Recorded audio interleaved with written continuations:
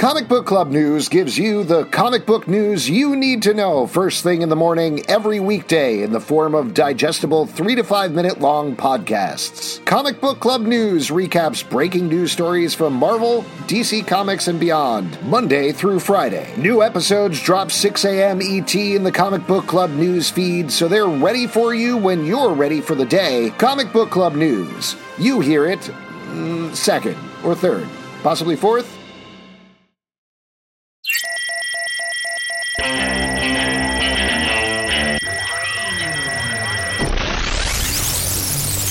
What is up, everybody? Welcome to The Stack. I'm Alex. I'm Justin. I'm Pete. And on The Stack, we talk about a bunch of books that have come out this week. Why don't we kick it off with Birds of Prey? Number one from DC Comics, written by Kelly Thompson, art by Leonardo Romero. This is Black Canary, putting together a new, incredibly dangerous team of heroes or anti-heroes in order to do something mysterious. I'm not going to mention what it is right off because this is part of the plot of the book, is why she's putting together this team while she's building them up. And that's one of the big reveals at the end. Among other things, I thought this was a perfect first issue. What about you guys? Ooh, perfect. This is my pick of the week, and it's a great first issue, and it's a different type of book for DC. I feel like this has the art, the vibe feels very much like a Marvel book using some great DC characters. I love the character selection. There's some almost a Kirby-esque vibe to it. Mm-hmm. I enjoyed every bit of this. Yeah, I really thought, first off, some epic covers. I love the old school look to the art. It has this like really great feel to it, like you guys are saying. I love the start with kind of a big fight scene going on. Then kind of people forming this team in this way, and I think it's a great team. Everybody's bringing something, so I'm very excited to how this is all going to go. I feel like this is such a great setup. The birds are back.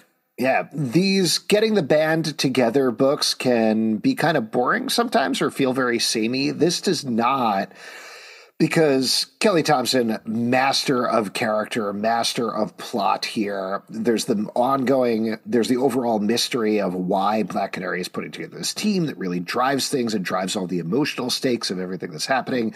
Trust me when I say when it's finally revealed what the stakes are, it matches up to it. I spent most of the book thinking, whatever this is, this can't be as big as Black Canary is saying. Oh, come on. It's bigger, Yeah. The stakes are unimaginable in this book, but also the team is fun. The characterizations are fun. And like you guys are saying, the art has this really great, very purposeful 60s, 70s vibe to it in terms of the way that's paced out. It feels to me like how Nightwing was a natural extension of Hawkeye. This is a natural extension of Nightwing that pushes it forward in a very different way. So I'm really excited about this book, and I can't wait to follow it. Agreed. Same. Let's move on and talk about Ghost Rider Wolverine, Weapons of Vengeance, Omega #1 from Marvel, written by Benjamin Percy, art by Geoff Shaw. I'll just say right off, I'm really looking forward to the #2 issue. Can't wait to see where they take this going forward. Omega #2, going to be so cool. This is actually the end of a very long crossover of 4 issues between Ghost Rider and Wolverine, where they've kind of switched powers, but not really at all. Well, we got the Helverine. Helverine is what happens. Yeah. Yes. Here's what I want to know is if we get Helverine here, when do we get Ghost Bub? I know you're joking, but that was one of my problems with this finish here. Like, I liked how this started, and it got so complicated by the end with so many different elements. We've got Mephisto here. We got demons infesting young boys. There's government conspiracies. When, like, the simplicity of Ghost Rider and Wolverine back in the day tried to kill this little boy, it didn't work, and that's coming back to bite them in the ass years later. Yeah, I love strange. That. Weird plot, but straightforward, and I got it. And by 4 issues in, I was like, oh my God, what is happening? Yeah. Beyond the fact that they didn't fully switch them, you get Ghost Rider who's still Ghost Rider and Wolverine who is also Ghost Rider. It made me think of this is a stupid comparison, but the Mighty Morphin Power Rangers Teenage Mutant Ninja Turtles book, which hit that switch perfectly of course the TMNT. Pete, why are you stressed? This is exactly in your wheelhouse. Like getting the Power Rangers dressed as the Turtles by the end doing ninja stuff and getting the Turtles powering Zords by the end. That's what you got to do to be satisfying with this sort of book, and that's not what I got here. Well, anyways, I thought, we had this fun idea of Wolverine, right? What if it was a cross of Ghost Rider and Wolverine? So we got that, and I'm glad that it wasn't like how we're going to move forward with any of the characters. I'm glad it got on. Ooh, don't trash. Alex, is there a ghost bub with you? Are you getting ghost bub? That's what happens when you talk shit about. He's the spookiest there is of what he does. Yeah. So, anyways, what he does Pete, saying your opinion isn't technically talking shit. That's just this is a podcast, really. Well, anyways, my point being, it was a fun idea, fun to explore, and I'm glad it got undone, and they kind of had a nice cheers moment. I thought that was really nice kind of moment for both of them while they were sitting there. So I thought it was a fun idea and cool to kind of see. Visually, it was like a fun mashup, so I feel like it did its job. I'm with you, Alex. I found this to be just a little wobbly at the end. When I think they already set up plenty of stuff. If they just had a big bad fight here, I think that would have been fun. Instead, it got a little bit like political. It was like the Phantom Menace level of like, wait, who's the trade pact with here that we're slicing our flame claws through? But the idea of Wolverine and Ghost Rider, that should be an ongoing series, I think. Mm-hmm. I totally agree with that. Geoff Shaw, great art here, though. Yes. We'll say the Wolverine design was very fun, regardless of what I said. Why don't we move on and talk about Tear Us Apart, #1 from Dark Horse Comics, written by Jay Baruchel and Van Jensen, art by Alessandro Micelli, either way. Whatever it is, Both. This is about... Well, there's a little bit of a mystery here, but you're following a bunch of kids who've been raised in a monasteries-type environment to try to take over or save the world, one of the two. And what is revealed is that their master, one, puts them through these death games, but two, has some sort of mystical powers that literally can tear people apart. Ultimately, what we get is this love story where two people who are trapped there end up kind of through no fault of their own, escaping and bloodily and violently try to actually get out of this cult-type situation. Pete, you're nodding your head, yes, yes, yes. What did you think of this one? Yeah, I thought it was sweet. Finding love in a fight camp of death it's a nice idea. You're the rom-com guy, and that's the classic rom-com. Yeah, that's the classic meet cute of like... When Harry Fought Sally is my favorite version of it. Oh, yeah, definitely. If you're a bird, I'm a bird. I just think it's one of those things where... What? Do you mean I'll have what she's having? Is that what you meant? No, I was making a Notebook reference, you fucking asshole. Follow along, please. Well, follow along. You're in chaos mode. This man has no dick. Oh, wow. Nice job. Anyways. Wow, we're just saying things. Yeah, we're just saying lines from movies. Fun rom-com We're like that movies. great Regal promo they pulled because everybody hated it. Go on, Pete. Anyways, super tight bananas art. I love the art in this. It's very cool looking, very stylistic, which I appreciated. And I'll be interested to check out what happens to this adorable couple as they move forward with their lives. I love the love story here, and for this book, I was like, "Whoa, this is a lot going on here at first." But the way it ended up, I was like, "Oh, it actually lands in such a clean spot where they really go to bat for each other." The moments were really cinematic and well done. The dramatic moments, great fights. This book, I was like romance and fight. Pete LePage. Yeah. This is like the freaks and geeks of comic books, right?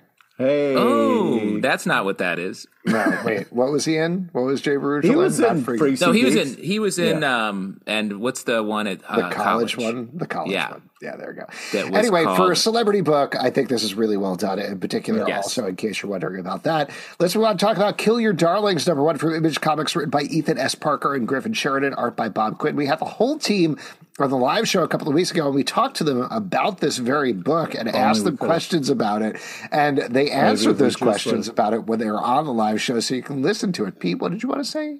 I was just saying, it's too bad we didn't interview him about the book. This is about, well, a lot of things, but the main thrust of the plot is a young girl who is having some sort of visions or picturing some sort of fantasy world that is something evil is rotten in the middle of it, whether it's real or whether she is having a psychotic break, not 100% clear.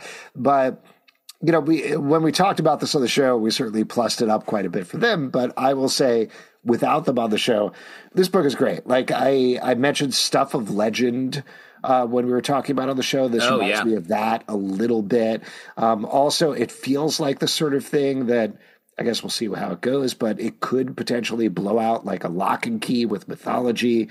I was thinking like I Kill Giants type of thing, where you have a main character dealing with trauma, and they kind of come up with different scenarios around that trauma.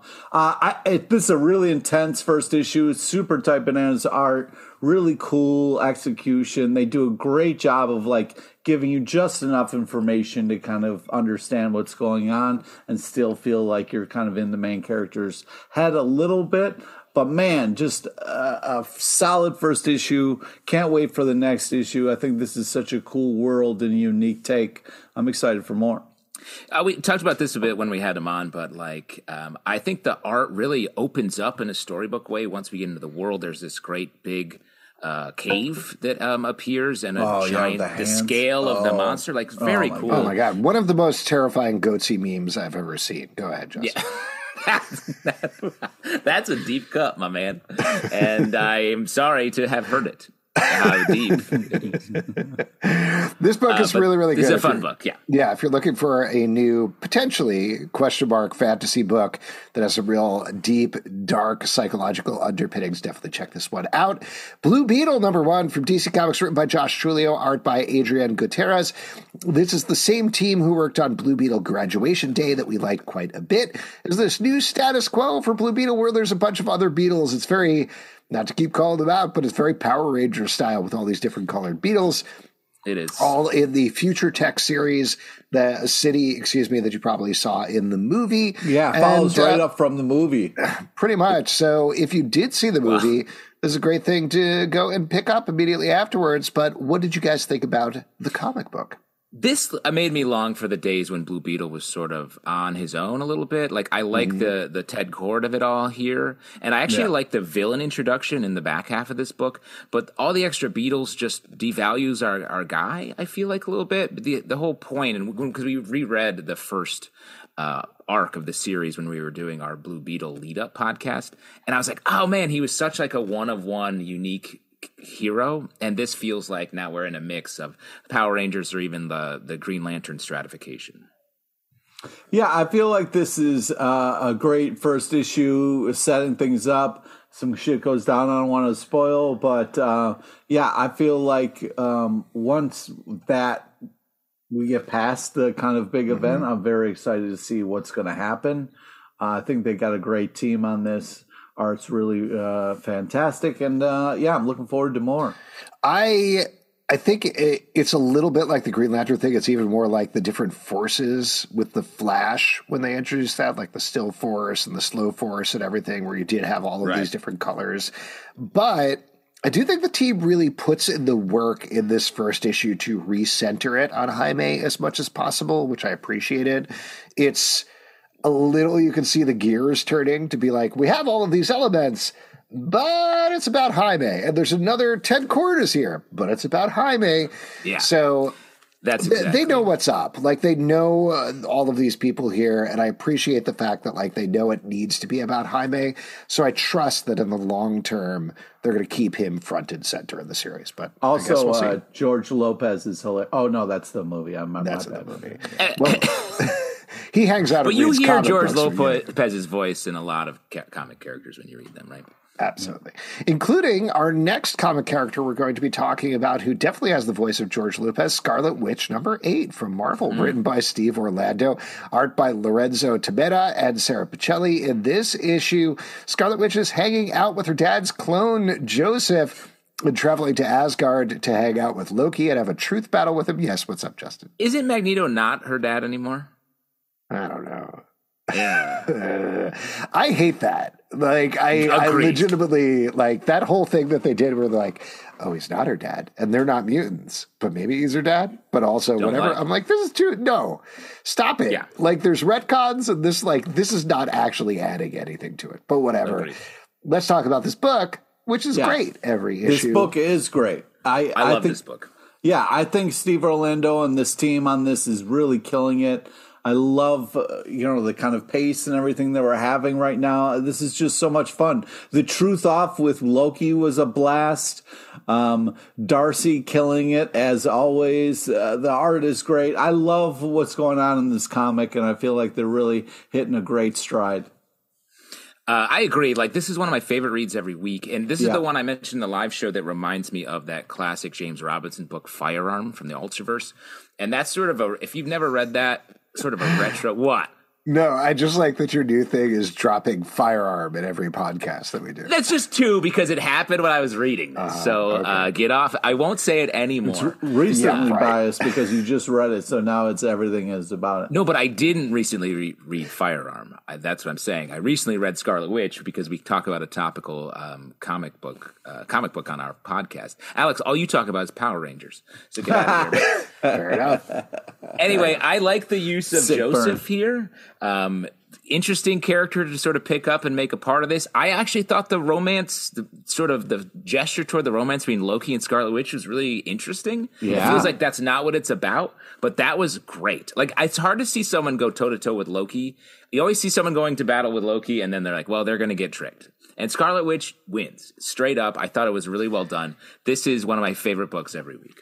One thing I'll throw out there that occurred to me while reading this issue is Steve Orlando is the first writer in a really long time that has respected Scarlet Witch's sanity. Like, everybody always plays with, she's on the brink of crumbling at any moment and sobbing and crying in her mental breakdown. Here, as he always does with all of his books, he's taking the totality of her history and being like, the sum totality of her psychic force. Exactly, psychic knife. That's my thing. and treating her like, she knows all of these characters. She has been part of the Marvel Universe forever. She's building herself back up. She has some issues she's dealing with, but she's dealing with them as a person. Yeah. It's great.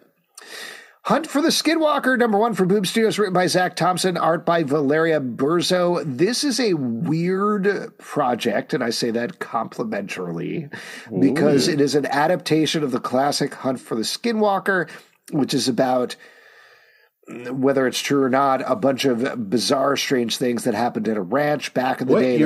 You don't believe in it? Here we go. This is what I wanted to happen. That may or may not be proof that aliens exist or something else exists. It's not 100% clear, but this is an adaptation of that. It is not really Department of Truth, which is what I thought it was going to be. It's a little more Blue Book. If you read that book from Boom, I would put it in the same vein as that. I agree. Like, this had a similar, just the way the sort of narration is done, it's very newsy, and that I think worked. But I was a little bit lost in what was happening because they were like, they kept there's this RV, and I was like, it's not clearly not an RV. I was like, how could anyone mistake this for an RV? The idea that the Skinwalker felt like more of a horror thing, and then it ended up being aliens.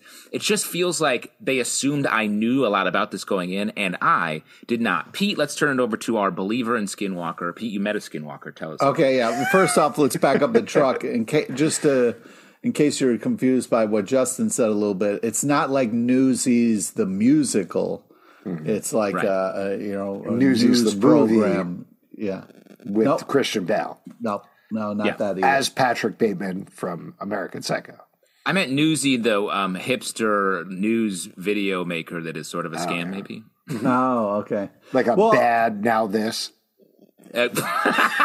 Yo, right? Put that on a T-shirt. What a roast of all of our news media. Yeah, I just think they took some fun, interesting, like the the ship that looks like a giant kind of like thin box is cool and unique. You don't see stuff like that. You've seen like different UFO depictions, but I just think that this is a little different, little unique. It's got its own history and lore, which is interesting. So yeah, I think, why not? That's what comics are for, exploring ideas and different things that are happening. I guess I'm sort of with Justin here in terms of not knowing anything about Hunt for the Skinwalker and reading this, where if people are like, there were animals and they were dissolving, and there was a man with a skull face that attacked us, and a box ship that's flat that was flying, and then later on another man was in a box. I was like, why does anybody believe this? Nothing in this sounds insane. That was my big takeaway too. I was like, what? This is one thing? I was like, this feels like they slammed all the X-Files into one, a thing. And I was like, okay. But they're like, no, it's this one rancher who's, absolutely disinterested. He's like, weird wolf, floating RV, just another day in the world. I was like, what is this guy? He didn't even talk to his wife about it. You've seen some stuff, man. I guess. I don't know. I was with it, with the Skinwalker stuff, because I was okay, there's animals and they're dissolving. I guess they're leaving the skids behind. And then there's some sort of Native American prophecy type thing, and there's a dude with a skull face. I get this. But when they started working the ships, I was like, no, they had a gas leak. They had a gas leak on their ranch, and that's what was going on. This is not real. No, stop. Sorry, Pete. I know you. What? Did you grow up on this ranch, Pete? Why are you a Skinwalker believer? Because it's real, man. I've seen some stuff. You know what I mean? Like upstate New York, you've seen some stuff, bro. What animal did the Skinwalker enter? A squirrel or some sort of garbage plate? That's just a garbage plate walker is just a man covered in hamburger. Yeah. Cheeseburger. Pete's greatest nightmare. Oh, I'm sorry. That's your sleep paralysis, demon, Pete, is a walking garbage plate. Just crawling up your bed like, eat me before I eat you. I win that battle 10 times out of 10, by the way. Like 10 out of 10? I don't know why I found that so funny. All right. The Sacrificers #2 from Image Comics, written by Rick Remender. I guess I was picturing like a little garbage plate crawling up your chest while you were sleeping. That's like a great 80s horror movie idea. Your greatest meal comes to kill you. Yo, that's a perfect horror short. Let's go. All right. Let's do it. The Sacrificers #2 from Image Comics, written by Rick Remender, art by Max Fiumara. This is about a bunch of things, but the big thing this issue is about is there is a bird kid who has been taken somewhere, we don't know why, potentially to be sacrificed in some way to gods, maybe given some sort of eternal reward. We're not 100% sure, but this issue, we follow him and a bunch of other sacrifices that they're working their way towards something. Pete, you love this issue. Take it away. Yeah, I love the art style. I love how the story starts. It feels really kind of like epic. I just think that has a crazy, unique ending. This is just a fun letters page. I just think that this is a big swing for Remender, and I'm all about it. I think this is a very weird, kind of interesting start to a book. Normally, when he kind of starts something, it's a little bit more straightforward. So I think that this is kind of cool and different, and I'm excited to see what story this is going to be about and what this is going to really entail. Because right now we're kind of in the dark on purpose here of what's going on, and we're slowly getting answers. But man, just so unique, so different looking. I love it. I love Remender, and this fills on just another great slot on the Remender bookshelf. Has the same darkness, bad people acting bad with maybe a redeemable quality. You never quite know what's happening, but you're riding so hard with your main characters. He's so good at that. And the way he's been digging deeper and deeper into fantastical worlds in some of his books lately. What was Heaven? 7 to Eternity. Yeah, 7 to Eternity. Yeah. Was so good. And this is right, it feels like a next step after that. And I'm enjoying it. He always chooses great artists as well. Yeah, I was going to call called out that in particular because these both have hyper detailed art and hyper detailed fleshed out fantasy worlds. They're also both very much dealing with the battle between faith and power and fantasy and worshiping gods and things like that. So really, really good book. It's going to get dark. Don't worry, Pete. It'll be very upsetting before it ends. You don't know that. No, spoiler, they end up in a place that's really beautiful with the swing set. You think that's going to turn out nicely for them, Pete? I do. Oh, okay.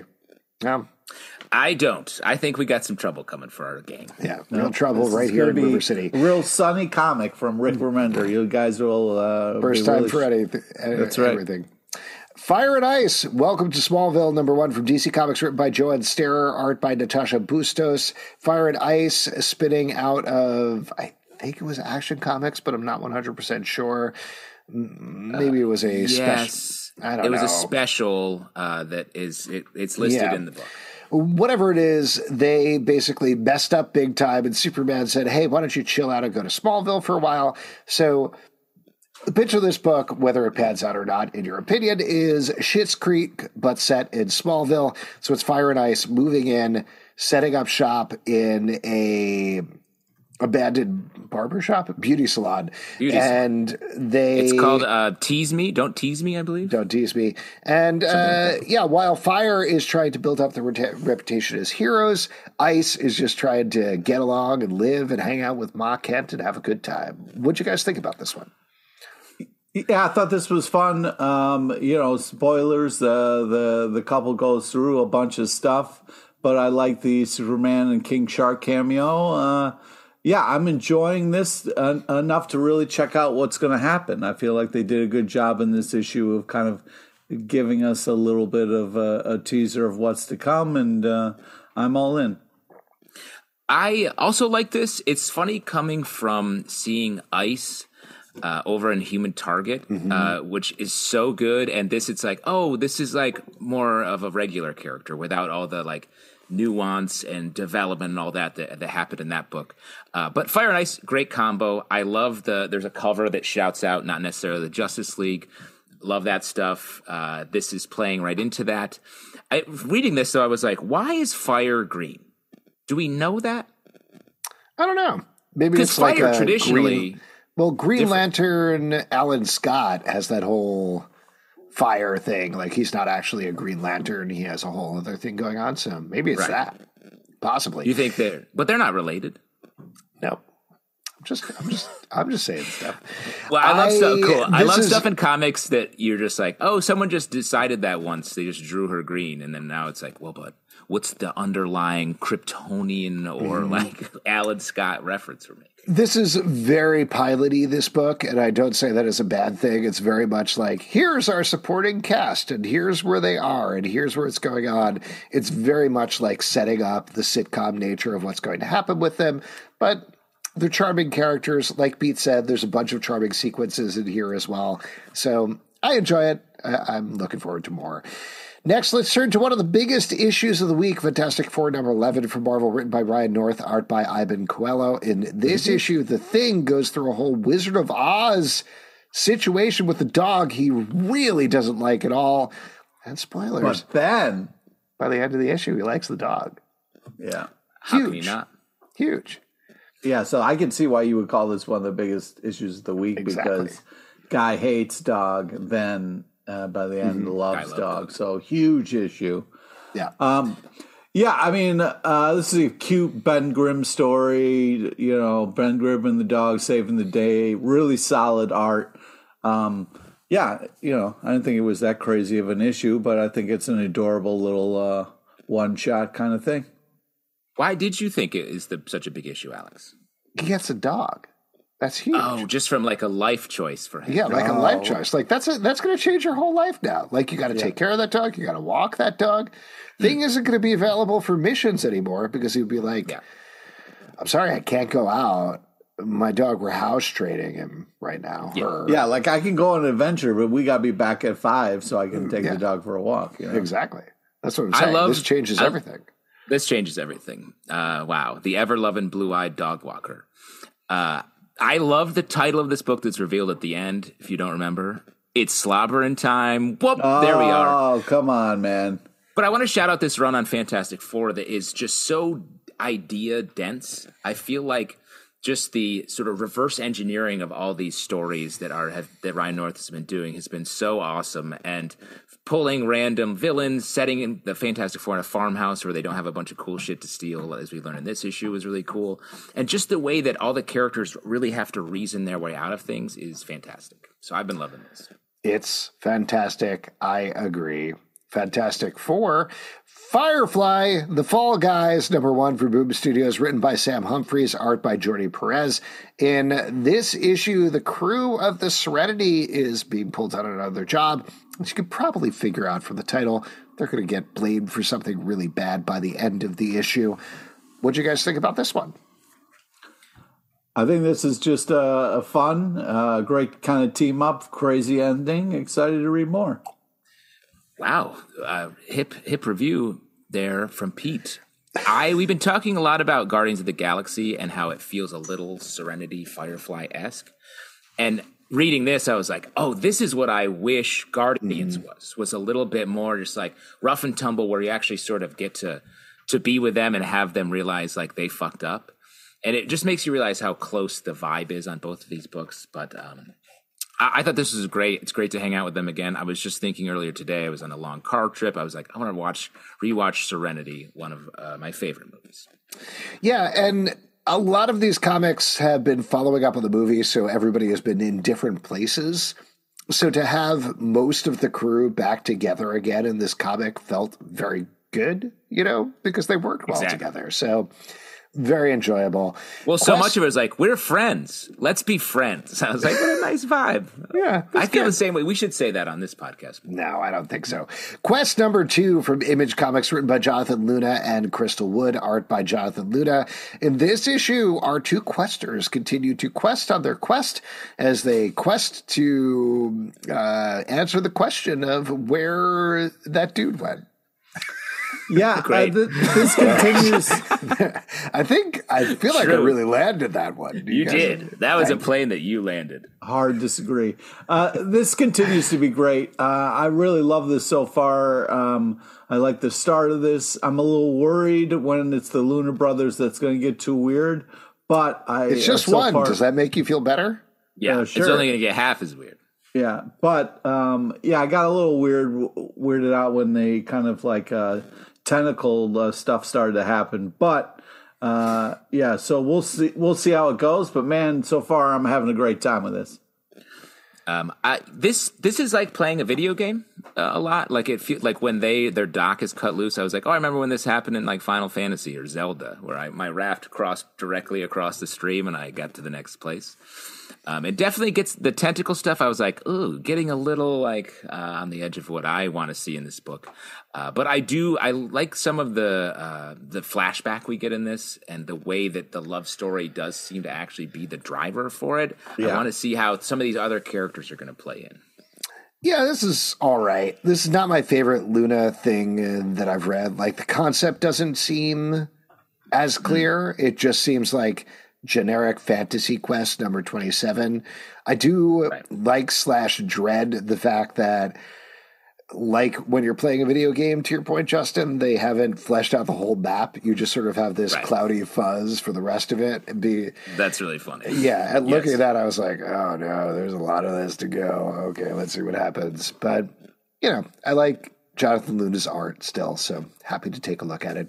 Star Wars Dark Droids #2 from Marvel, written by Charles Soule, art by Luke Ross. Now, a evil entity has been called into the Star Wars universe and is taking over the droids. This issue, he/it wants to take over the Flesh as well, and ultimately finds a semi-predictable, but in a pleasing way, outlet for that by the end of the issue. Coming from a man wearing a Star Wars shirt. Yeah, sure. So we read the first issue of this. We read one of the spinoffs. There's been a bunch of others, but Pete seemed very upset about the concept of the droids taking over. So I didn't want to bring in and didn't want to make us read the rest of them, but I felt like the main title, at least, we can follow along with. given that the plot is presumably going to be pushed forward there. So what did you guys think about the second issue? Well, this was kind of heartbreaking. I mean, seeing 3CPO go bad and then throw R2-D2 into fucking space. Charles Soule, you're killing me. You're ripping my fucking soul You seem out. actually upset. But you know R2's fine. He's indestructible. Yeah, I mean, I've seen him. He can fly around in space and stuff like that. But, You had to like the fact that the evil dude was like, R2, that's a warrior. I'm going to need him later. It's funny you say that, Alex. Sorry, Pete, to interrupt you, Pete, but like there is a weird sort of sexual undertone to the droid narration. I feel like it's a little like I must putting that on there. I must eat. I love to eat. Yeah, I gotta get in that flesh. I love flesh. How can I get in that flesh? Cyborgs. I'm into cyborgs. Yeah, no one else. I think just you guys us are too? putting that on there a little bit, but we got a little tease of the big bad here, so I'll be interested to see how this all goes down. Justin, I really like this crossover in that it's the first thing that feels like it actually feels big, and it feels like there won't be consequences for our main characters in the Star Wars universe, but it feels like a real crossover where there's some dread. The use of C-3PO is really interesting, and once we inevitably get to Darth Vader, I'm like, will that start to feel a little rote? Since we know so much about Darth Vader, and it's hard to find a crack to put a story in. We'll see how it gets there, but I think Charles Soule is doing a great job with this. Yep. Next up, Batman 137 from DC Comics, written by Chip Zdarsky, art by Jorge Jimenez. This is continuing the Gotham War storyline, which is pitting Catwoman against Batman. Catwoman has made some real progress with crime in Gotham City by making crime a little more careful and a little less deadly. But Batman isn't having any of that. It has broken the Bat family in two because some of them are like, I don't know, she's got rid of a bunch of crime. And Batman was like, no crime is good crime. I really like this. And one of the things that I really like is that Chip Zdarsky, over the course of his run, for maybe the first time ever reading Batman, has created cracks in Batman's armor. Like, to borrow the phrase you just said, Justin, but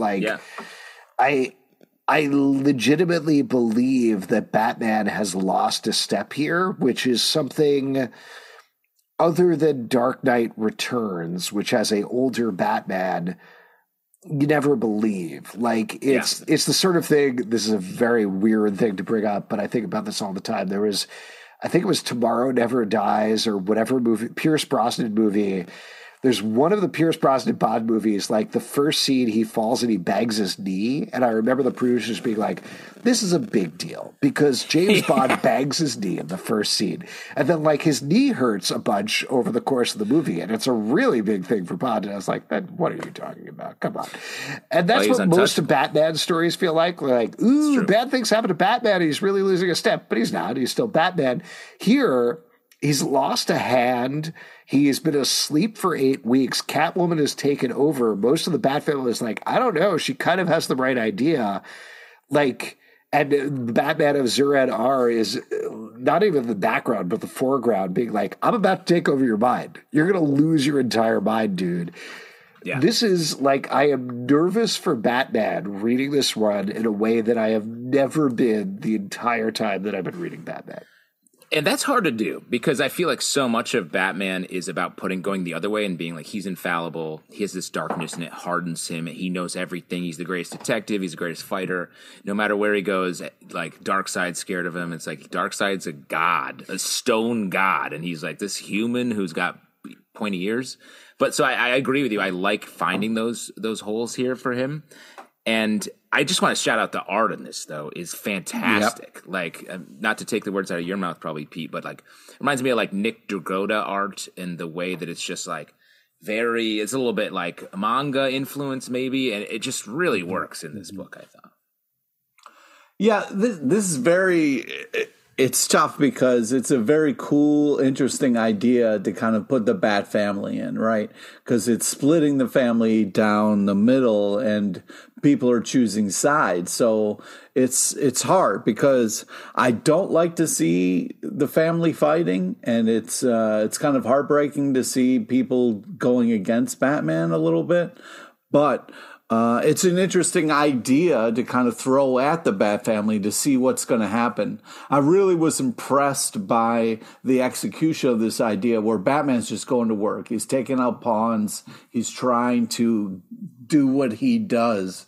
But it's going to be this crazy kind of thing of like, if he's working his way up, he's going to just get to Catwoman, and then what's he going to fucking do? So I'm very interested, but also I'm kind of scared of the ramifications of this and what it's going to mean for Bat and Cat, and then also, who's going to kind of just no longer roll with Batman anymore after this. So I'm a little worried about what's going to go down. And also, I don't like it when the parents are fighting. So I'm very much torn. But I loved the kind of like Damon like jumping in and like saving his dad. That was really kind of cool and a great moment. But man, I'm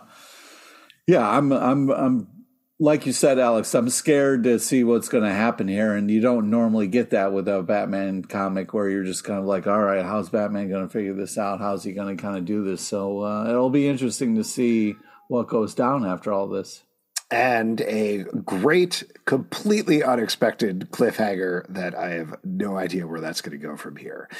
Masters of the Universe, Forge of Destiny, #1 from Dark Horse Comics, written by Tim Seeley, art by Eddie Nunez. I believe this is a prequel series to the animated series from Kevin Smith that is running on Netflix. We're getting a Prince Adam who is new to being He-Man, teaming up with some folks and trying to take down the burgeoning threat of Skeletor.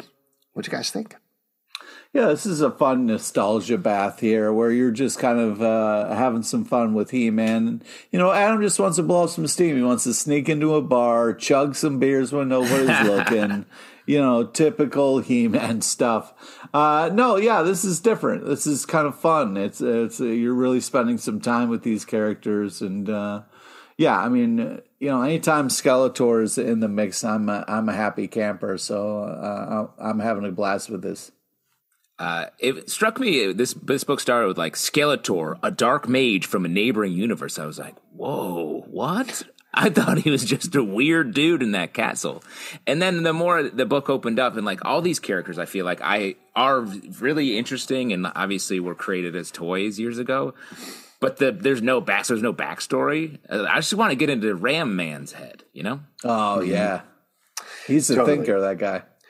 Swan Big Songs, #3 from Image Comics, written by W. Maxwell Prince, art by Felipe Andrade. Each issue of this anthology series is about the end of something. In this case, it's the end of the world. We get a riff on the Adam and Eve story with a bunch of twists in there. This is phenomenal, particularly for Felipe Andrade's art. Yeah, which loved it. Superb.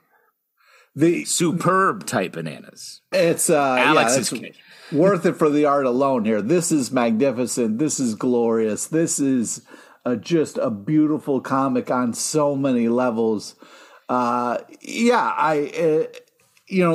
story's an interesting, fun twist on the thing we've seen a ton.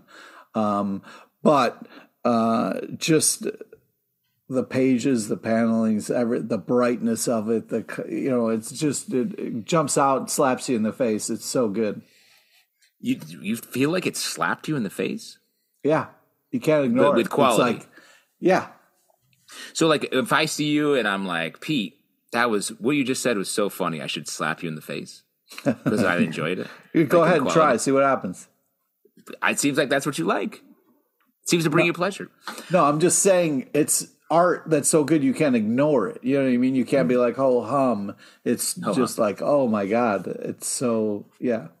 I really enjoyed this book as well. Like, I feel like with this this book and and the Ice Cream Man book like can do no wrong, and it's amazing that both these books can sort of live up to the hype that we've built up internally for it, because I love the anthology nature of this, so like it's great. The Amazing Spider-Man number 33 from Marvel, written by Zeb Wells, art by Patrick Gleason. In the last issue of this book, Spider-Man got stabbed by Kraven, who is actually Kraven's son in Kraven's body, with a spear that gave Spider-Man the sins of Norman Osborn, who is now a good guy called the Gold Goblin, and now Spider-Man is evil. And in this issue, Spider-Man decides to hunt Kraven now that he is full of Norman Osborn's sins, and the whole issue is a very purposeful riff on Kraven's last hunt, and I'm going to say a big no on this. What did you guys think? Why? Can you tell us why? Because I'm going to say a big no on this, not necessarily even for plot reasons, so much as like doing a warmed over retread of Kraven's last hunt is so unnecessary. Wow. I don't need to read this. This is not adding anything. It is not revealing anything about Spider-Man to me. It's not revealing anything about Peter Parker. It's not revealing, maybe it's revealing something about Kraven Jr., I guess, but like, even using the structure of the dialogue and thoughts that they had in Kraven's Last Hunt, it just feels like a pale imitation. Yeah, it's also, first off, Zeb Wells is an amazing writer. Love his work. I think that this is also kind of a ripoff when, Spider-Man put on the kind of the black costume, not the Venom, but like after Flash died, and there's kind of some real parallels between that and this as well. Evil Spider-Man. Yay. It's fun. Well, but this is Spider-Man. It's evil in a different way. And I feel like I'm the constant defender of this book and this run. And like, I feel like it is taking swings. They're just unpopular swings. And I actually think, and Zeb Wells is operating in a lot of different tones. This feels like very different from the previous run, feels very different from the previous, arc, and the previous arc before that. So I don't know where it's going, and I don't necessarily like this for Spider-Man, but it's very different, and I like the originality of it, I guess. But that's my problem, is it's not original. It's taking Kraven's Last Hunt and taking it and flipping it onto Spider-Man. They're hitting the same beats down to Vermin, is that the name of the rat dude? Yep, in Vermin. The subway tunnels, down to burying Kraven. If it goes in a different direction, happy to be wrong, happy to be 100% on board. But my problem here is my same problem I've had all along with a lot of the stuff in the latter half. I don't know what you call it at this point, because I liked a bunch of the first issues. I thought they were really intriguing and exciting and different because they were challenging Peter. We've lost sight of Peter Parker over the last dozen issues or so. Years, I would say years. That is our disagreement. That's a difference between you two. Yes, but that's what it's losing me here. One positive thing I'd say, Patrick Gleason, impeccable on art. There's a panel of Spider-Man shouting where you actually get to see his mouth stretching out the mask. Which, very cool, yeah. Very cool. And it deals with a problem of like, I always have a problem with the fact that like, his face is under there. It's very tight to his face. We should be seeing more of it. And the fact that Patrick Gleason is really emphasizing that, I thought was very nice. So there you go. City Boy number 4 from DC Comics, written by Greg Pak, art by Minkyu Young. In this issue, our City Boy, who can talk to cities, is traveling to Bloodhaven to track down his mom. Of course, he bumps into Nightwing, who tries to help him along his journey. Another really good, very emotional issue of this series. I like this book too. I feel like it's a weird part of the DC universe here, and it feels like it's carving out its own area. I want to see City Boy go on a real tour of the different cities, and that it can be almost like a journal of what each city means, because that's a kind of definition of the DC universe that I feel like we don't get as much. Well, I also think that would be fun, but I also really liked what they are teeing up, of who's coming next, because I think that's a fun kind of a city meets swamp situation there. But yeah. I think where's Swamp Boy? Yeah, well, anyway, I loved how he talked shit out with Nightwing. I thought that was really cool. I love the back and forth with the knives. That whole thing was cool. I just think that this is a unique character, and it's in great hands with Greg Pak. He's telling a cool story, and it feels different, which is great because there's a lot of things in DC that feels very DC, but this feels like it's a little different and creative, and it's a little bit on the outskirts and having fun in that space. So I'm all for it. It'd be fun. Have City Boy go to DC, Washington DC. That would be like, oh yeah, fun little riff. That's fun. Or Washington State. Oh, sorry, yeah. we're just saying stuff now. Yeah, we're just saying whatever we want. That's what a podcast is. WAG number one. What? We can say whatever we want? Literally anything. WAG okay, number well, one. I want to say, what if a garbage play ate Pete? I already said that today. Oh, man. Now I feel bad. The funny thing is, where I'm sitting recording, I shouldn't say this out loud. I can see my couch, and I'm picturing Pete sleeping on my couch and like a little garbage plate crawling up his chest. First thing, there's no such thing as a little garbage plate. They're all huge. It has eyes. Does that help? And like tiny little stalk arms. The eyes are like little onions, though. Yeah. The eyes are little onions. I like that. And the arms and legs are French fries. So, anyways, WAG, it's got some cool covers, interesting look to the comic. Great start. You got a gruff dude living in post-APOC world, saves a lady. They roam Earth together. I love the look and feel of this comic. It's fun. I don't know if I mentioned the creative team. It's written by Scott Hoffman, art by Juan Babio. Scott, we had on the show a couple of weeks back. A live show, check that out. He talked a little bit about WAG there. Justin, what did you think of this one? This is fun. I feel like we've had a lot of Apocalypse in this stack, or maybe it's just the order I read them in. So this one I was like, I was trying to find out how this world was different. And I feel like there's a moment where this gruff man, they find him and they're like, oh, and he makes sort of a little joke and they're like, oh, a comedian. And then I thought for a couple of pages that he was a comedian. Like he was it was like if Jim Gaffigan was in the Apocalypse, and I was like, that's a cool idea. And then the book is not about that. False advertising for me. But I do like where the characters that are paired together here. Curious to see where it goes. And the character of the book has a whole store of Hot Pockets, right? Like, which is trying to make them out of human flesh. Oh my God. The skin is the pockets. Untold Tales of I Hate Fairyland, number 3 from Image Comics, written by Scotty Young, Dean Rankin, Fabio Moon, and Gabriel Ba. Art by Rochelle Aragno, Dean Rankin, Fabio Moon, and Gabriel Ba. This is an anthology series set in the world of I Hate Fairyland about a girl named Gert who is trapped in the fairyland of the title, can't make it out, and she's very, very violent. So I enjoy this anthology series. I don't know what more to say about each issue necessarily, other than I like Scotty Young's take on it, like Dean Rankin, who's did a couple of issues. A delight to see Fabio Moon and Gabriel Ba take on some weird comedy stuff. Yeah, that's right in their wheelhouse. I think it's a great collection of stories. If you like I Hate Fairyland, you'll like this collection of stories about it. And they do a great job of making them a little different, but also feel like they still fit in the world. Yeah, it's just creative, and it's tons of amazing art. I also liked the Moon Ba story in the back. I thought was worth it for that alone. I'm not as big of a I Hate Fairyland dude, but this is my favorite version of it, where we get different takes on it and new ideas.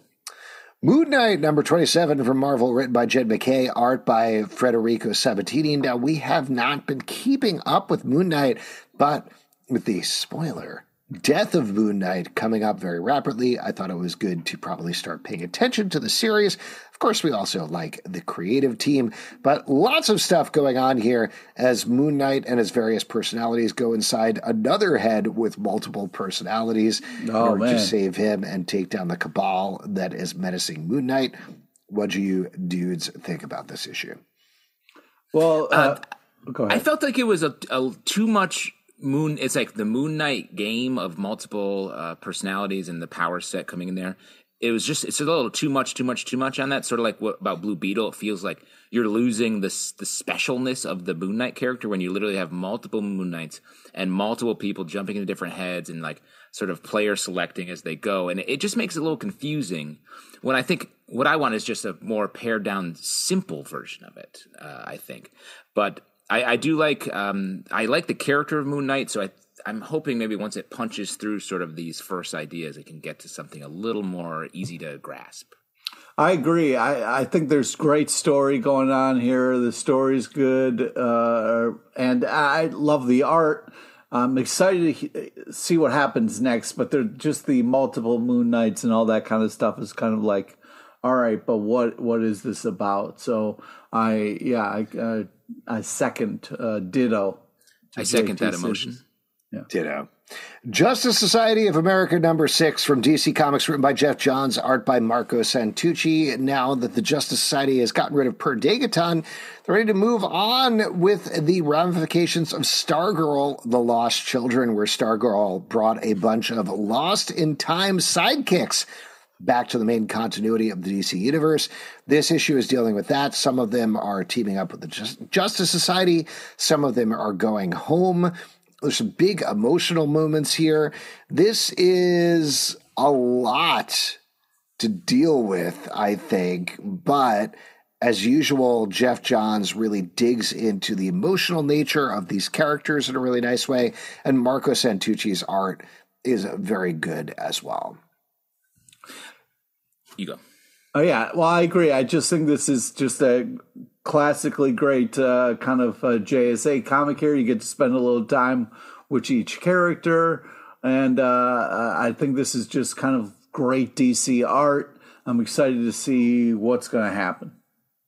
Yeah, I like this a lot as well. Like this, I've really enjoyed the way this book sort of kicked off.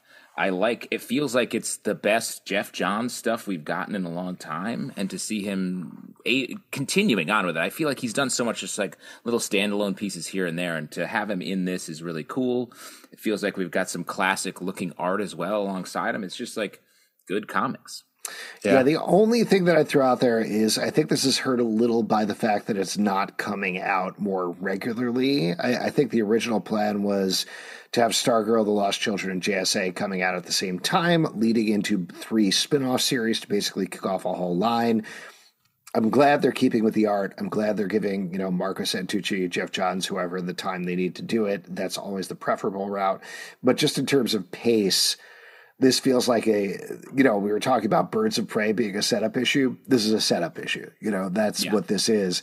And I think that suffers from, if there was an issue that came out last month and an issue that came out next month, that would be very different from the last issue came out 2-3 months ago, something like that. And the next issue will come out on question marks, but that's all. We'll see.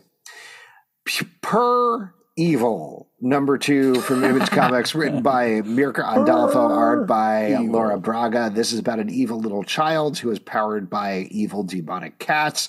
And we get a lot of the mythology and answers about what has been going on in the first issue and the second issue, including why her mom spirited her away.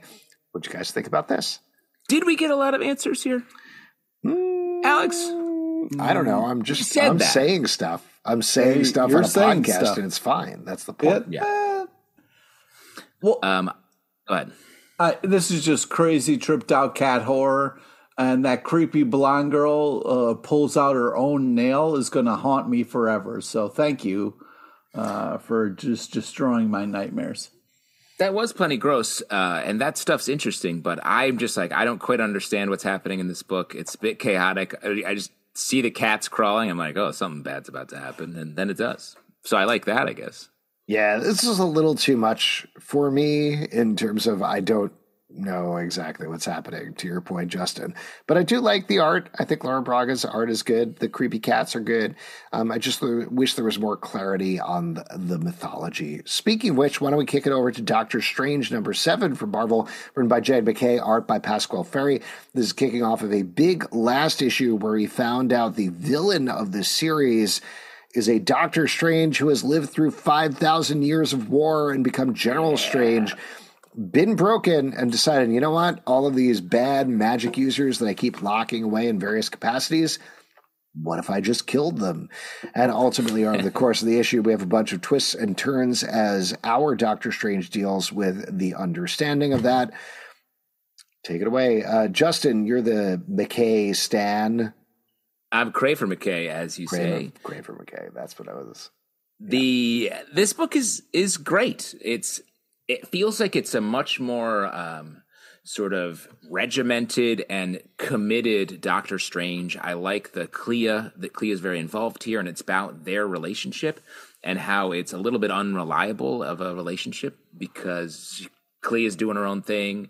And this new villain that we spent all of last issue introducing, a Strange who's been at war for 5,000 years, is awesome. I'm in. I think this, first off, the art is just absolutely amazing. The color choices that are being made here are really quite beautiful. Some real spectacular panels. And then we have kind of like Doctor Strange almost losing a little bit, but then being kind of talked down, and but then he wants to save the child. I'm enjoying this. I feel like this is very interesting, and I think like it's a unique villain, so I'm interested to see how it all goes down. Peacemaker Tries Hard, number 5 from DC Comics, written by Kyle Starks, art by Steve Pugh. In this issue, Peacemaker and Red Bee are trying to track down Bruce Wayne, the dog, to rescue him. This continues to be the funniest mainstream book on the stands, I would say. What do you guys think? I love Red Bee. Now, Alex, you just recently, when you were talking about Batman, noted the cracks in the armor of Batman. Do you feel like there are cracks in the armor of Bruce Wayne the dog as well? Or cracks in the fur? That's a great question. No, Bruce Wayne the dog is unimpeachable. He is perfect. Thank you. He knows what he wants. He knows how to get it, and he's going for it. Would you consider him the world's greatest dog detective? Always. This is a funny book, and the Red Bee character, I've really enjoyed the introduction of him. Yeah, this has some real badass covers. This is hilarious fun. Love when they fought the Deathstroke babies. It's gross, over the top action, and I love the brain and the dog. This is good times with Peacemaker. I'm having a blast with this. Please more. Thank you. Here, please stop. Thank you. The last issue of Survival, number 5 from Dark Horse Comics, written by Sean Lewis, art by Brendan Everett. This is a book that has been pitting survivalists against vampires of a sort, a new riff. And we get a big blowout here that turns the whole thing, at least in the background, a little more into like a Red Dawn type situation, I would say. I love how balls to the wall the action has been in this book. It is wild. We like Sean Lewis's stuff anyway, but generally his stuff, I think, like tends to be a little heady. It tends to be a little more emotional. This is just 80s action thriller that still has that emotional grounding, particularly with our main female character. She is this girl who has a brother and father who are caught in the middle of stuff. There's definitely some big emotional beats there, but it's just all about this wild action. And particularly this last issue, I thought it brought it together in a crazy way that definitely makes me want to read more. There's a great unforgettable panel in this where the dude jumps through the windshield and another dude like lights him up with a shotgun. I was like, that was dope. Great. Just frozen moment in time. I got a little confused by where it ended, and I was like, is this the end? And maybe it's going to go someplace else, but it felt a little, that's what I was singing. I mean, I felt bad a little bit. You got the dad trying to save the day, but, that bad guy Dad's going to do that. Yeah, but the problem is bad guy's unkillable, it seems like. So, all for naught, but super kind of emotional and nice. But I think just the action is so fun, and this is a unique idea. So really great art. This is a tight package. Would you consider it super emotional, Bananas? A little bit. I mean, anytime a dad bites it, you get a little emotional. Yeah. Oh, who's that guy crying in the banana aisle? Oh, that's Pete. He's super emotional bananas right now. Yeah, that's right. X-Men number 26 from Marvel, written by Jerry Dugan, art by Jim Tao and Javier Pina. In this issue, we are... Well, a lot of things are going down, but we're getting a broad overview of stuff happening with the X-Men. One of the things is Shadowcat has been gunning directly for Firestar. She promised the last issue she was going to kill Firestar for betraying them, even though she doesn't know that Jean Grey brainwashed the world into thinking that Firestar was a mole when she isn't actually. Meanwhile, Emma Frost has been hanging out with Tony Stark, pretending to be his assistant, Hazel Kendall. They've both been kind of undercover while they're fighting back against Orcus. And a bunch of other stuff is going on, but those are the two big main things I think we need to touch on in this issue. What'd you guys think about this? Well, gosh, I'm just having so much fun with what's happening right now. I'll throw it over to you guys and just kind of let you guys talk a little bit. I texted you and asked if you wanted to talk about this. You didn't have to talk about it. I did. I said, hey, let's talk about it. I had hopes that it would be interesting or cool or something. I'm a big fan of the Dukes, but I think, sometimes you get assignments that kind of aren't things that you want to do, but maybe you got to do. You don't think he wants to do this? I mean, how excited would you be to get X-Men? You're like, oh my God, I'm fucking writing X-Men. And then like, yeah, but guess what? You got to deal with the fallout of Fuck Island blowing up and then all this other bullshit that we're going to make you write Here's about. what I think. I think that garbage plate we've been talking about, your sleep paralysis demon, it has Jerry Dugan's face. No! Wow. Don't put the Dukes in this, no. Made out of hamburger meat, and it's like crawling up your chest. I'm just looking forward to what's on the other side of this, that's all. Get ready. This is the next 15 years of your life. Justin, take it away. I like that in the other book we're going to talk about in a minute maybe these are the big X books. Could be more right than now. a minute, you know what I mean? It could be any amount of time. These are the big X books right now, and these are the ones that are sort of driving the story. I like that they come out the same week, and then we get the satellite books to fill in and come back to the big moments. So that's just a love of the publishing schedule, I guess I could say. Every comic book fan's favorite part. But for the characters in here, I do. I got into comics for the publishing schedule. Yeah, that was the thing that initially drew me. I walked into the shop and I was like, "Hey, do you have a publishing schedule?" They're like, "Yeah, we also have comics." And I was like, "I don't know." Not interested. Famously, never delayed or anything. The Tony Stark, Emma Frost stuff that's been happening in the Iron Man book we read last week or 2 weeks ago. I love that. We get sort of a less emotionally fleshed out version of that here, but I like where we're going back to the Iron Man book. It's really having me look forward to that. Firestar and Kate Pryde, fun. The book is able to be fun, great action, and still pushing the story forward in a great way. I also like how every single artist, no matter what, draws Emma Frost's Hazel Kendall wig as it's about to blow off at any second. Like it is barely hanging on there. And I'm just like, why? She's fooling everyone. They're like, White Queen's probably dead. I'm like, she's standing right there. She looks the same. She's wearing a wig that's like taped to her head. Yeah, it's ridiculous. She's wearing glasses. This isn't She's All That, guys. Poison Ivy, number 14 from DC Comics, written by G. Willow Wilson, art by Marcio Takara. In this issue, Poison Ivy is continuing to try to track down more of this Lamia spore thing that she's been dealing with the whole series. Meanwhile, her HR friend is going undercover to find out some information and strikes up something interesting with Harley Quinn. Yes.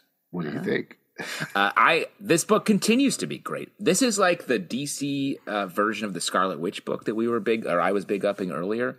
This has that same just like great character, great place for the character. There's this great, I wouldn't call it a love triangle, but like just Poison Ivy at the center and these two women who are sort of around her. I like the way they occupy two very distinct places in the book. It's just been such a nice ride for this whole year we've been reading it. Yeah, this got some real intense covers. Then you had the creepy flower guy. fun Batman cameo, and I thought it was hilarious. The lady hitting somebody with her purse. That was just fun times. But then we have a kiss. So yeah, I'm having a great time with this. Like Justin is saying, this continues to take a lot of twists and turns and big swings, but all still feels very Poison Ivy. So I'm having a blast with this. Yeah, I wonder if after the end of Riverdale, polyamory is the new hot. It's hidden. Yeah, I guess we'll see. Barnstormers #3 from Dark Horse Comics, written by Scott Snyder, art by Tula Lote. This is the last issue of this book, this Eisner-winning book. As our main couple are Bonnie and Clyde is trying to escape from the lawmen who are after them. They pull a dangerous gambit. Does it pay off? You'll just have to read to find out. Oh man, read the book. This book did such a great job of filling us with two things. Filling us with dread for the main characters that I thought, I won't spoil it, but I thought was paid off really well here in a nice, like, just microscope tunes in on the scene and we get to enjoy it. The other thing I really loved about this is the way it just was a love letter to, like, airplanes, barnstormers. Like, it was about the history of them in a way that, like, it's not a thing anyone really talks about. I said this before, it reminds me of The Rocketeer, but it's still a very different, more historical place since The Rocketeer didn't actually happen, as far as I know.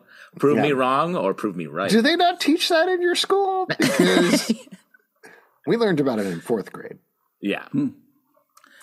Yeah, I thought this was great. I agree with what you guys are saying. I love the art style. It's got like some old-timey kind of coloring and shading, softness to it, which is very cool and of a time period.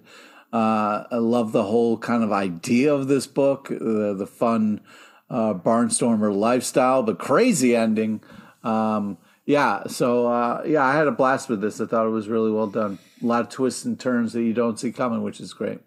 Gorgeous art, great writing. One of my favorite things Scott Snyder has written in a long time. Definitely pick this up in the individual issues or in the inevitable trade. Immortal X-Men #15 from Marvel, written by Kieran Gillen, art by Paco Medina.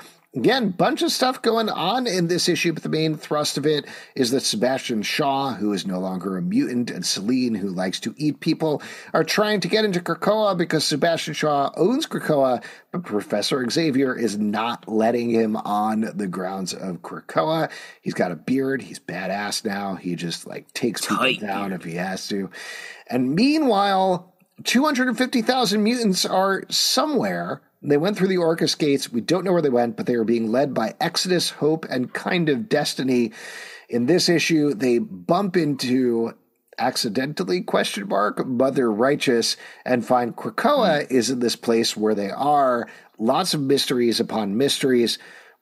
Justin, what did you think about this one? Yeah, this was the book you were talking about earlier. I was talking about it a minute ago. You teed it up. This book is such a logistics book. It's like, oh, you want to know how they're surviving the desert? Well, they've got clothes making mutants. They've got water gathering mutants. I was like, this is some real deep shit going on here. I love it. I love it. I love resource management. I've said that a million times. It's great. I was so happy about it. Agreed. This is, like, to your point, in all seriousness, this is very much Kieran Gillen being like, I play D&D, and in my D&D campaign, 100%. Here's how this would work if you have any questions. Yeah, but we also get some of the big characters, like the Mother Righteous stuff. I feel like she was maybe behind all the Wolverine clones that get popped. Probably. They're very specific with their saying that they're popped, which I thought was like, okay, sure, whatever you want to say. The Professor X stuff is also really interesting. The idea that he's one man defending the Pacific Krakoan island, I believe, and he's just like making a stand. The Sebastian Shaw Selene stuff, still don't know exactly what that is, and I find it strange that they're working for Orcus, but okay. Yeah, fun start with Selene eating people, and then all the Logans are killed. This is fun. Thanks, Pete. I appreciate it. Shazam number 3 from DC Comics, written by Mark Waid, art by Dan Mora. In this issue, we find out exactly what has been going on with Shazam and why he's been lashing out at people on social media.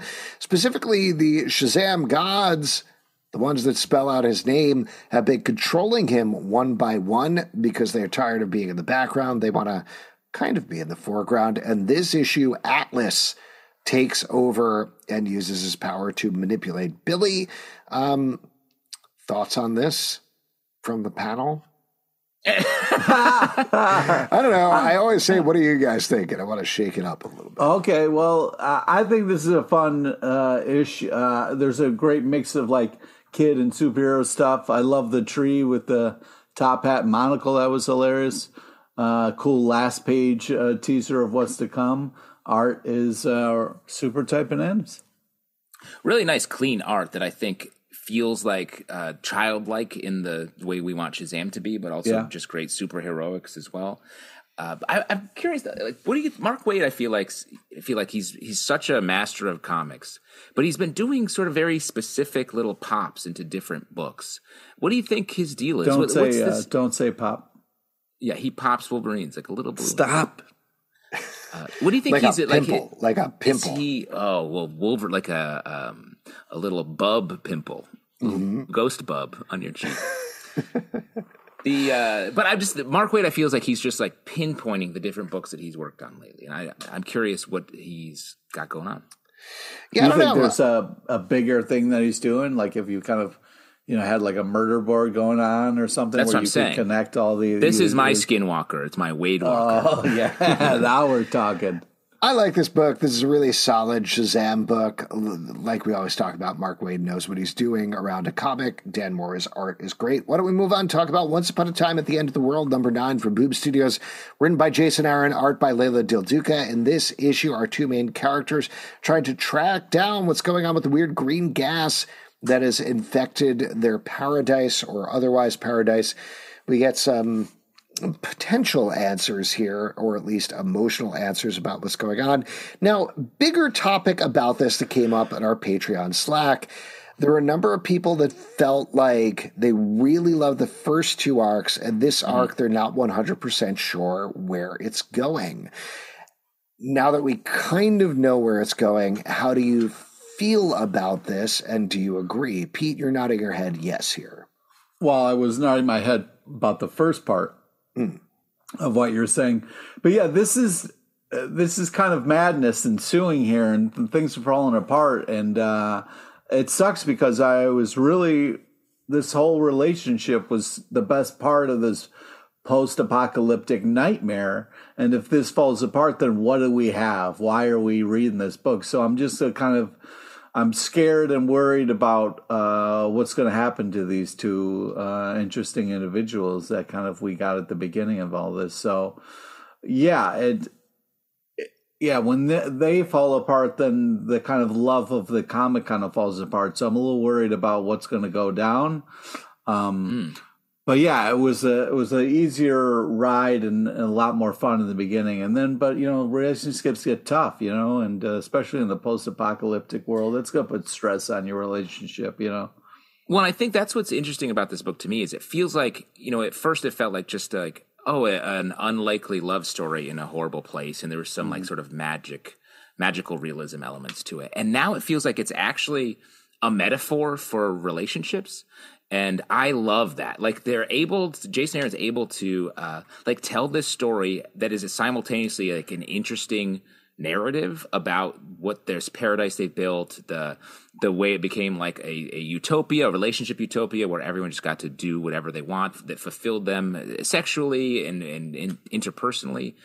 And now as it's falling apart, it's dream logic a bit, and it's slipping to metaphor, and to hit both of those things at the same time in a 22-page or 30-page comic or whatever is amazing.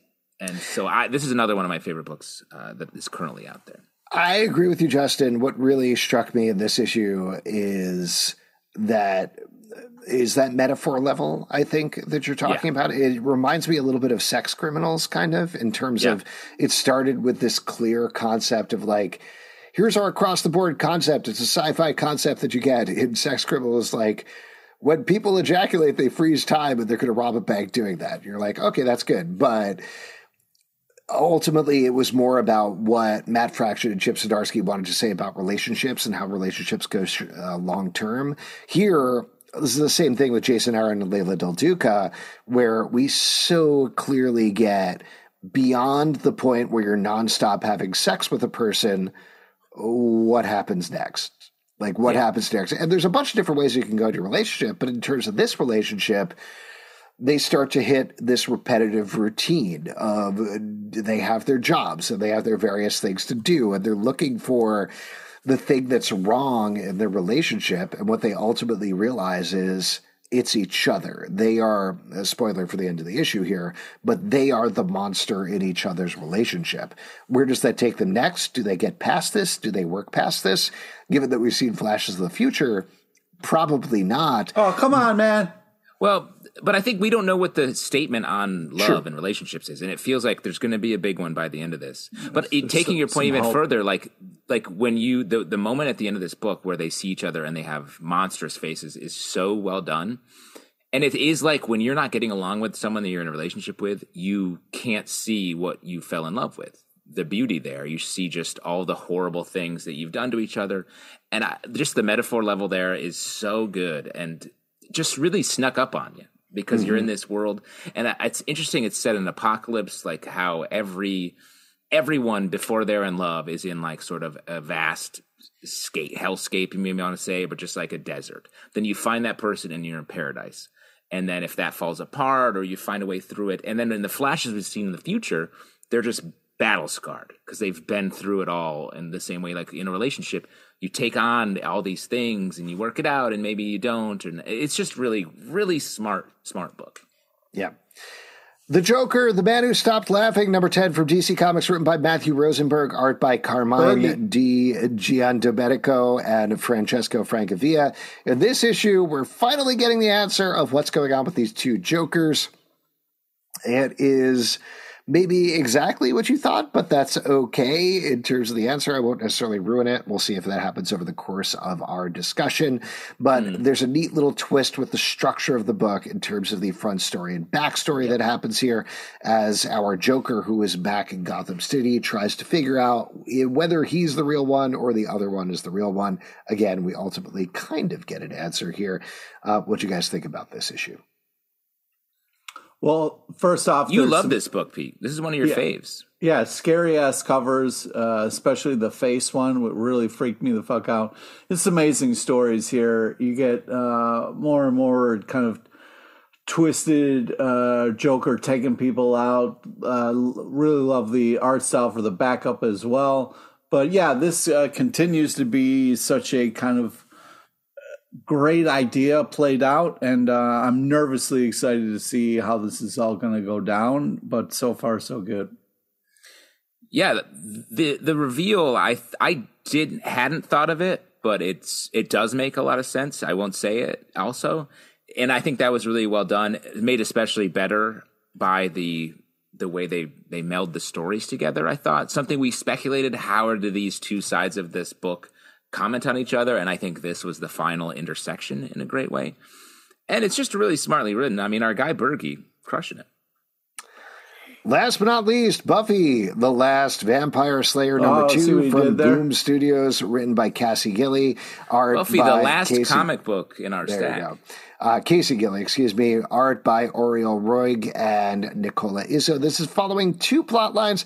One, we get the new Slayer, who is Thessaly, the daughter of Willow and Tara, and she's got magic, and she's got Slayer stuff as well. She's being trained kind of by Anya.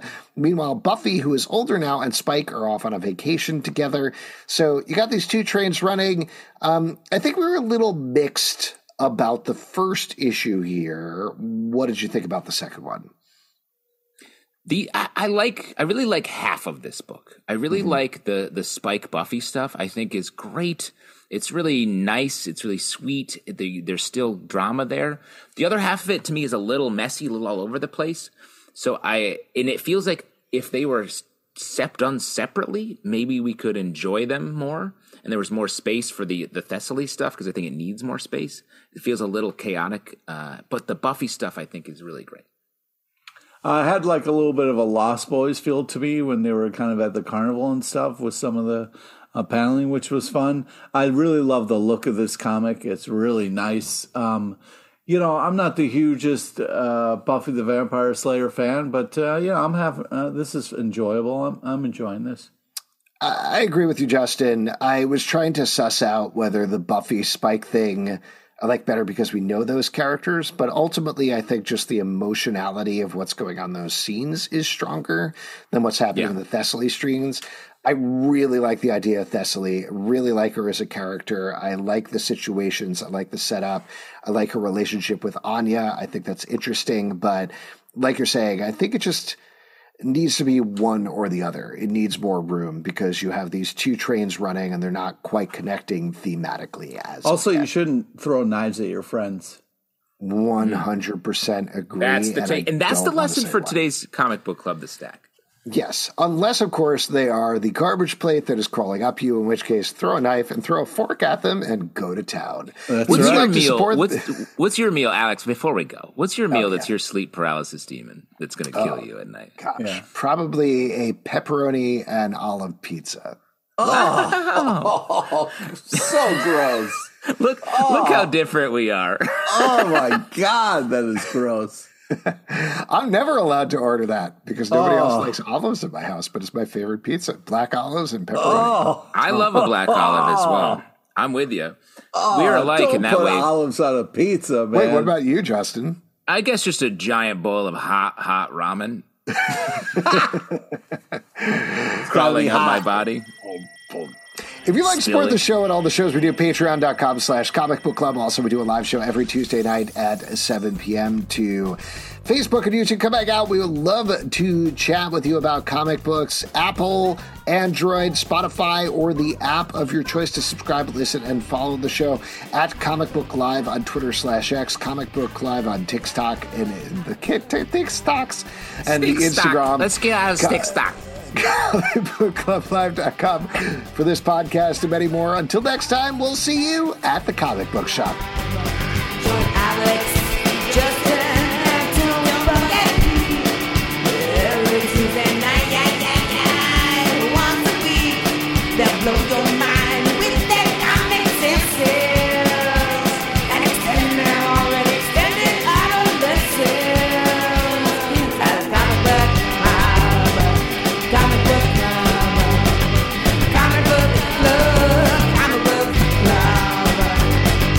sit on crap big couches and they let their secrets leak. And occasionally they'll let their special guest speak.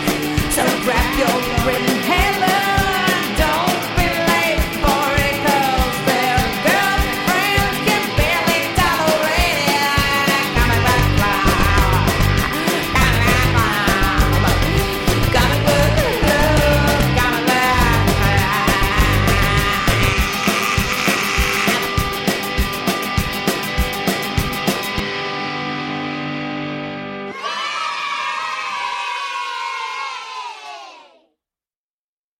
BetMGM has an unreal deal for sports fans in Virginia. Turn $5 into $150 instantly when you place your first wager at BetMGM. Simply download the BetMGM app and sign up using code Champion150. Then, place a $5 wager on any sport. You'll receive $150 in bonus bets, regardless of your wager's outcome. And if you think the fun stops there, the king of sportsbooks has plenty of surprises in store. Check out daily promotions, same-game parlays, live bets, and so much more. Download the app in Virginia today and get $150 in bonus bets instantly from your first wager. Only at BetMGM. BetMGM and GameSense remind you to play responsibly. See BetMGM.com for terms. 21 plus only. Virginia only. New customer offer. Subject to eligibility requirements. Rewards are non-withdrawable bonus bets that expire in 7 days. Please gamble responsibly. Gambling problem? Call 1-800-GAMBLER. Promotional offer not available in Washington, D.C.